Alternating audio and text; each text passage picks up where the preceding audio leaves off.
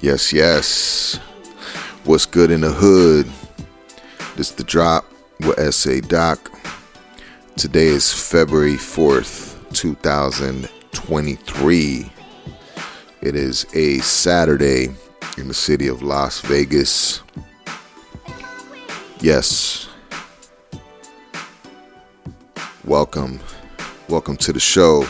A lot of things going on in Las Vegas today. They have the Fights of Fury 8 going on at the Westgate with my man Ramon. So big ups to Never Quit Boxing Gym. And so we got a special episode today. Today's episode is called The Pillars of Hip Hop in Las Vegas. And this is somewhat of an introduction, not only into the origins of the music scene in Las Vegas and the Las Vegas, hip hop and rap scene, but also about your host of the show, Mr. SA Doc, aka Doc Well. So, grab a drink, get comfortable. Or if you're listening on Apple Podcasts, because now we're on Apple Podcasts, we're on Spotify, we're on YouTube, so we're on all the platforms. And when I listen to podcasts, I like to listen on either Spotify or on Apple Podcasts. I mean, those are just my preferred methods of listening when I'm listening to podcasts. So again, if you're just hanging out, maybe you're going to the gym and you got me in the headphones. Either way, I definitely appreciate you tuning in today. So, a little background about me, right? So who is SA Doc? Who is your show host? Who's the guy? Who the fuck is this guy? And, what's his background? What's his history? So my family is from Texas, El Paso, and from Juarez. My dad's from Texas. My mom is from Juarez. And we moved to LA when I was about 7 years old. Me and my two sisters and my mom and dad. And so I went to elementary when I was in LA, and my first year of middle school at Bancroft Middle School. It's in Hollywood. And then we moved to Las Vegas when I was about 13, I want to say. So, and I've been living in Las Vegas ever since. But, when we first moved here, when my family first moved here from LA, the vibe in Las Vegas was totally different than, us living in LA, even in different parts of LA. Because when we lived in LA or in the Los Angeles area, we lived in Hollywood, we lived in Pasadena with family. We were actually there during one of the big earthquakes. I think it was 84 or 85. And it was scary as shit. It was the scariest thing ever. It was early in the morning right before school. And, but yeah, I'll tell that story someday. But so the vibe, was totally different in Las Vegas than anywhere where we lived in LA. Regardless of what, LA was somewhat friendly. Texas was friendly. Juarez was crazy and shit. But even then, there was culture and people there. And, so when we got to Las Vegas, I still remember it was the summertime. And the first place we went to was downtown as soon as we got to Las Vegas. And all I remember is these casinos, and they all have these cowboy letters, like the California Hotel, right? And then all these cowboy looking things and, pictures. And I'm like, what is this cowboy, like Cowboy Town? What is this? That's the first, impression that I got in coming to Las Vegas. But they did have these shrimp cocktails at the California Hotel. And they were 99 cents. They're pretty good. I think they have them now, but they're not 99 cents. But yeah, I mean, the vibe in Las Vegas was totally different, man. The people here were different. They had like this snarky attitude, up until that point, it wasn't very hard for me to make friends. I had friends in Juarez and in Texas. I had friends in LA. I remember having a lot of friends in LA as a kid, leading right up to my year in middle school. I think middle school there starts at 6th grade. It was either 6th grade or 7th grade. So, but I had no problem, making friends. And when I got to Vegas, it was just this totally different vibe, So, because back then it was around the time that MC Hammer was going on, and the Hammer pants and all that. And so when I got here and going to middle school, everyone had all these silky shirts. I don't know if you remember like Kwame, right? Right, that had like the polka dot shirts. So everyone was on that tip. They had the dress shoes on, the shiny black dress shoes. I guess, they're dressing like Big Daddy Kane used to dress back in the day, right? With the rayon shirts, and the MC Hammer pants and all that stuff. Well, I'm very West Coast up until that point. Well, South because, Texas and all that, but I was too young. So I kind of developed my swag while I lived in LA. So when I came to Vegas, I had on my Levi's. I had on some Filas and my Le Tigre shirt. That was the vibe. And here it's just, they were looking at me like I was just, I don't know, some kind of stranger. Like, what the hell? You got Levi's on, Le Tigre shirts. Now, needless to say that a few years after that, everyone was dressing the way that I was dressed. Okay? A couple years later, everyone started, once Menace to Society came out and Blood In, Blood Out and all those movies, everyone in Vegas kind of switched up and, started wearing, not to say that there wasn't, folks already out here that were wearing the Levi's and, and had that whole style going on. There was, I'm just saying it wasn't the popular, fashion at that time. And then after that, it's just, that was adopted a few years later. Everyone had on the Levi's and the button-up shirts or the polo shirts and all that. So, but, so I say that because, I really, I felt awkward, when I first got here. It was really awkward for me. And the only way that I could really make friends was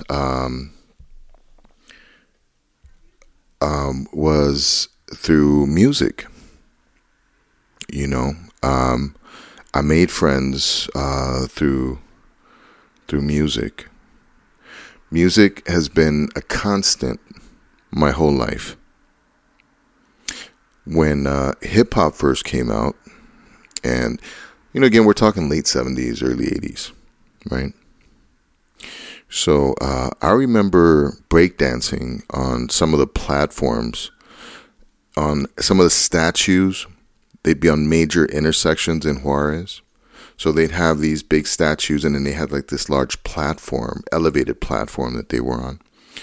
And I remember going up there and I just breakdance, and I kind of liked the attention because people would, honk their horns and things like that. And I try out all my latest moves.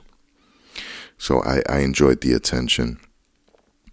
But, hip hop and rap culture, that's something that I've known my whole life, since the inception. That's all I've known, But, besides seeing it on TV, I've never really seen anyone live. And this is now, fast forward into where I'm living in Las Vegas. I had never really seen any live performances. Back in the day, they used to have these like 97.5, I think it was Power 97.5 or Power 98 or something like that. But they were the powerhouse dances. And, basically they had a DJ playing. It was at Thomas and Mack. And, they'd have performances. I remember this one powerhouse dance. Kid Frost and Mellow Man Ace were there. And it was kind of cool because I got a glimpse of them behind the scenes. I remember I was outside, and then I saw him. It was me and my friend Juan Montoya, who I had gone to the powerhouse dance with, and me and him used to do this whole like dance routine and show up and show out. We killed it too. So we're outside, and I see Kid Frost getting out of this. I don't know, the Fifth Avenue cars. I don't know if Chrysler makes them, I think. I'm not sure. But the Fifth Avenue, they're like these little boxy cars, the Fifth Avenues. And so I saw him getting out of that car. And I guess they were hotboxing, right? Because as soon as they got out of the car, you see all this smoke disperse. And I was like, yo, that's Kid Frost right there, And him and Mellow Man Ace were performing that night. So, Kid Frost, by the way, or Frost, because I think he dropped the Kid. I don't think he goes by Kid Frost anymore. Is the godfather of Latin rap or Chicano rap, right? Whatever you want to call it. And there's been some disputes, right, about if this is so, if it's not so. Now, there was other Mexican or Chicano rappers or Latin rappers making music, right? But we're talking about the West Coast music scene. Because in New York, of course, there was, mad Puerto Rican rappers putting music out. But on the West Coast, as far as the Mexicans, there was no Mexicans on MTV. The Rico Suave guy was on TV, but that guy didn't really represent.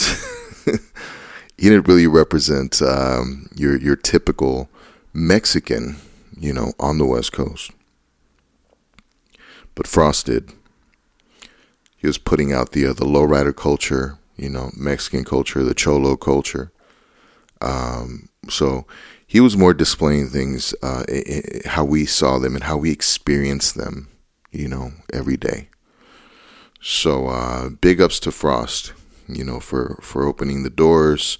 La Raza is still a hit, up until this day. And it's an iconic song that'll live forever. Again, there was other Mexican rappers that were already doing it back then. I think like Brownside, was out. A lot Lighter Shade of Brown was out around that same time as well, right? Lighter Shade of Brown actually had, they were on MTV. They were on the radio. They're still on the radio. But, Kid Frost is iconic. And again, aside from Lighter Shade of Brown, there really wasn't, anyone else that was on the radio or on MTV representing. So big ups to Frost. So So again, the show is about the pillars of the Las Vegas music scene, right? So if you're a rapper in Las Vegas, you're an artist in Las Vegas, you need to know your roots as far as who was doing music out here, who was doing hip hop, who was doing rap music out here in Vegas, who was the first artists that were really doing things out here in Las Vegas, and how is SA Doc relevant, right? Well, let me tell you, the first like local rap show that I attended in Las Vegas was at Sunset Park. And the first group that I saw perform was a group that went by Brown Soldiers and headed by Al Loco. And it was dope. And I remember looking at them because by that time I was already writing and, I was writing and rapping and, so I saw these guys and I'm like, hey, I could do that. But they were the first ones that that I saw doing it, and they put on a really good show. So the second group that that I was aware of back then was Murderous Click. Now Murderous Click actually had a tape. So I was bumping the Murderous Click tape. It was dope. And they were local, and they're representing, the town, and it was just really dope music. So Murderous Click, came before we did, and Al Loco came before we did. I want to say the Doomsday as well, right? But, I had, up until that point, I hadn't really heard too much about Doomsday. I heard about Murderous Click way before I heard about Doomsday. Well, not way before, but, before. So again, I was really, I was already rapping around that time. And, now, as far as what I sounded like back in the day,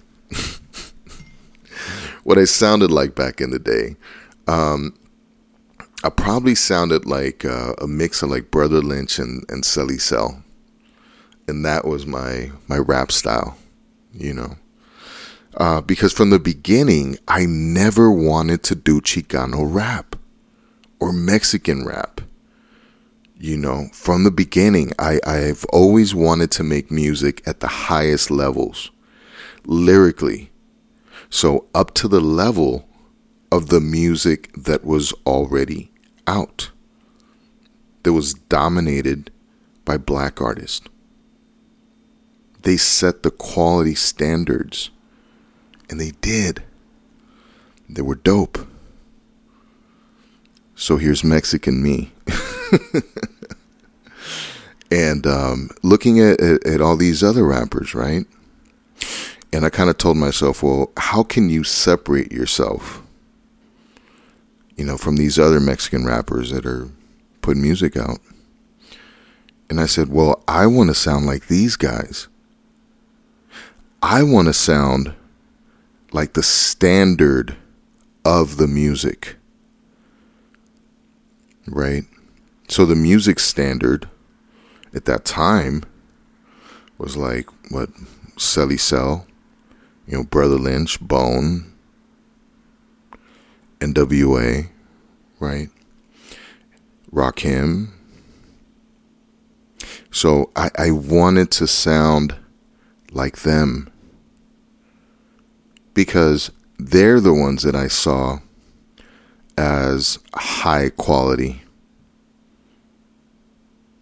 They set the standard.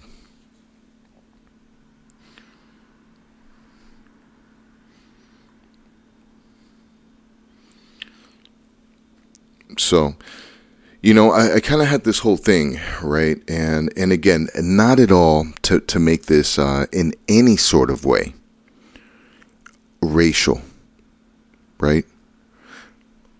Black and brown are in a better place than we were before. relation wise. When I discuss the music, black and brown, right? This is merely a way to,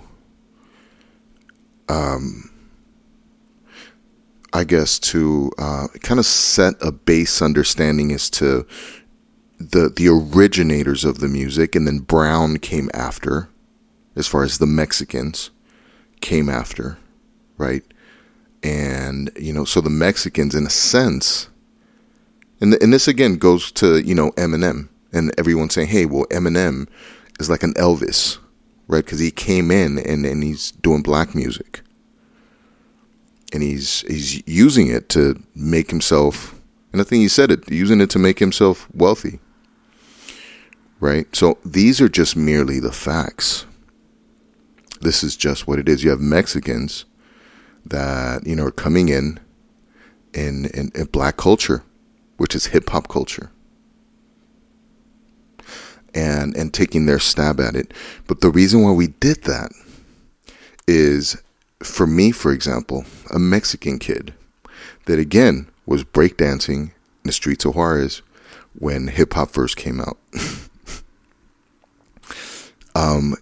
This was my music. A lot of Mexicans feel and felt that same way, because we've been supporting hip hop music. We've been supporting rap music since it started.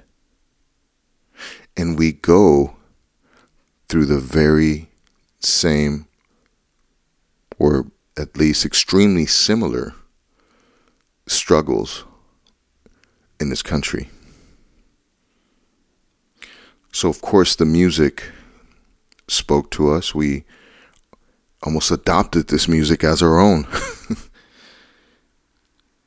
And there's quite a lot of Mexican kids that adopted this music as their own, and this culture, not even the music, but the culture.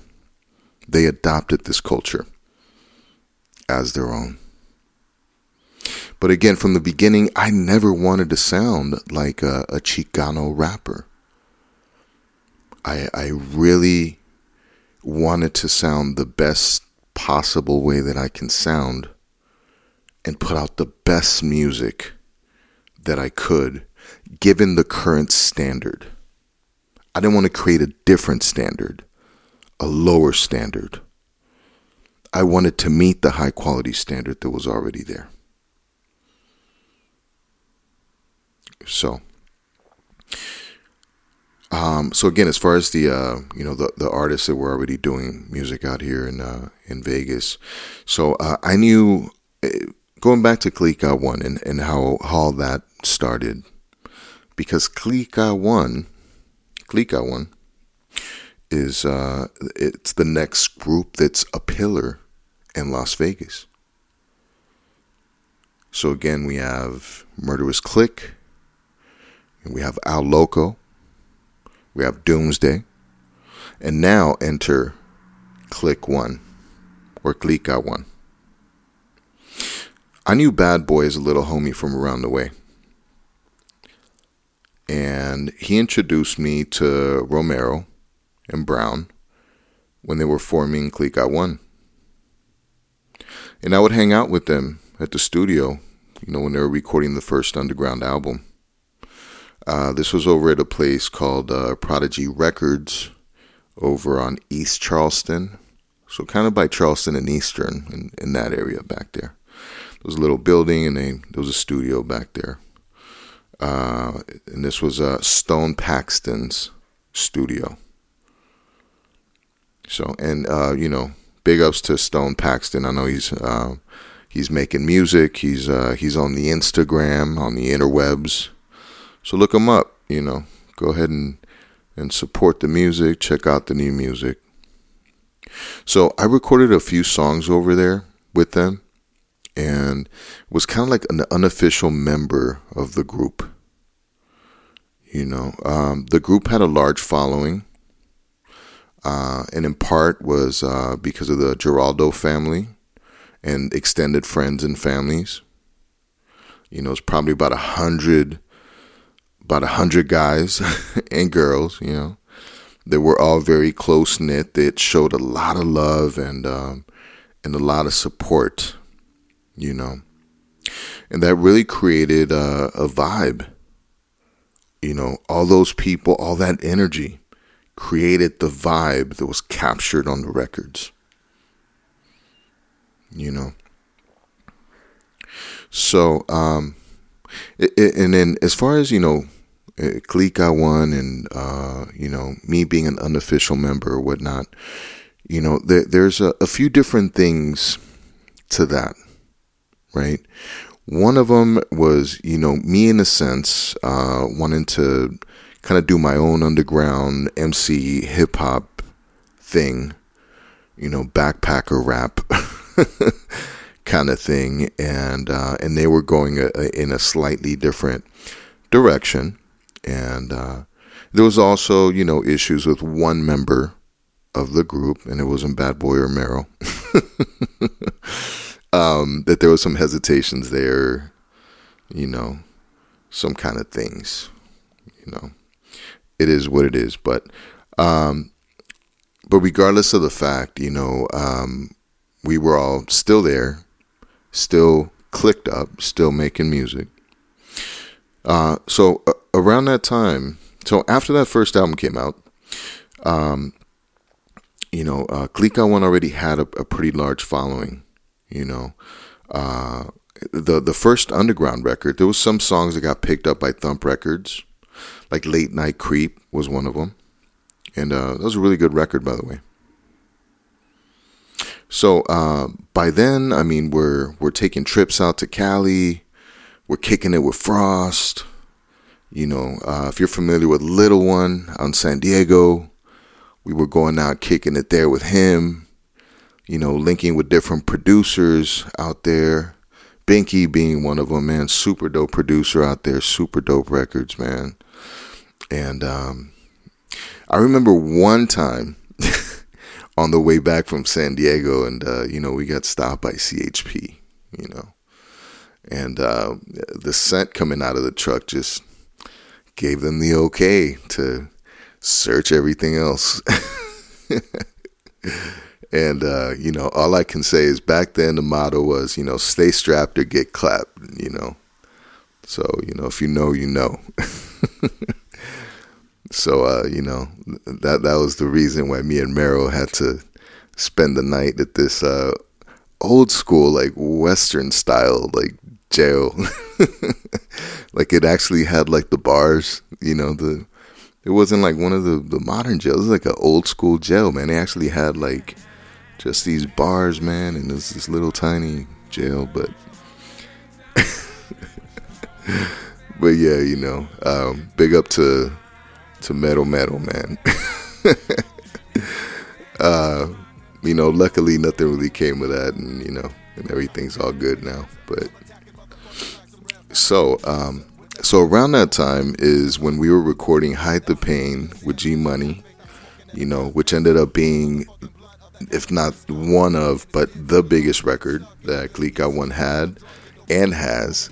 I mean, it's a classic, Hide the Pain, featuring G Money, who worked with Tupac on the Me Against the World album. So, needless to say, it was pretty exciting to work with someone so close to Tupac. And we ended up doing quite a few records with G Money. I have a few records with G Money myself. And through him, I met Mopreme Shakur, who's Tupac's brother. And I did a record with him. So in Vegas, when you talk about Click One and Dockwell or SA Doc, and you're talking about the foundation of Las Vegas music, the pillars of hip hop and rap in Las Vegas: Murderous Click, Click One, Doomsday, Al Loco, and your boy SA Doc, aka Dockwell, aka Doc Weezy, aka Doc Doc, as my boy Mero would say. So from those pillars came everything else. You had groups like Triple X Sins, Lost Wages. Well, now we're talking about camps, right? Campfire, all that came after. So regardless of what, you have to give respect where respect is due. As far as the pioneers of the Las Vegas rap and hip hop scene. Now, in 2023, it's a brand new game with many, many more artists doing very big things. But anyone repping Vegas in the music or rap scene that is claiming legitimacy has to be aware of the history that came before them. It's important to recognize and acknowledge those that came before you, as we acknowledge and recognize those that came before us. The pillars, baby. So, with that being said, follow me on Instagram, SA_Dockwell, YouTube, follow and subscribe, SA Doc. Check me out on, check the music out on Apple Music or any streaming platform, Spotify. Look up Dockwell, DOCWEL. And of course, check out the podcast every week for new episodes. Subscribe and share. Shout out to Click One. Shout out to Doomsday. Shout out to Murderous Click. Shout out to Al Loco. Shout out to Frost. Shout out to Mr. Little One. And anyone else who supported the music scene in the Vegas Valley back in the day. And if you still do. So don't forget to share the episode and tune in every single week. The Drop with SA Doc. Much love. Stay safe. I'm out. Peace.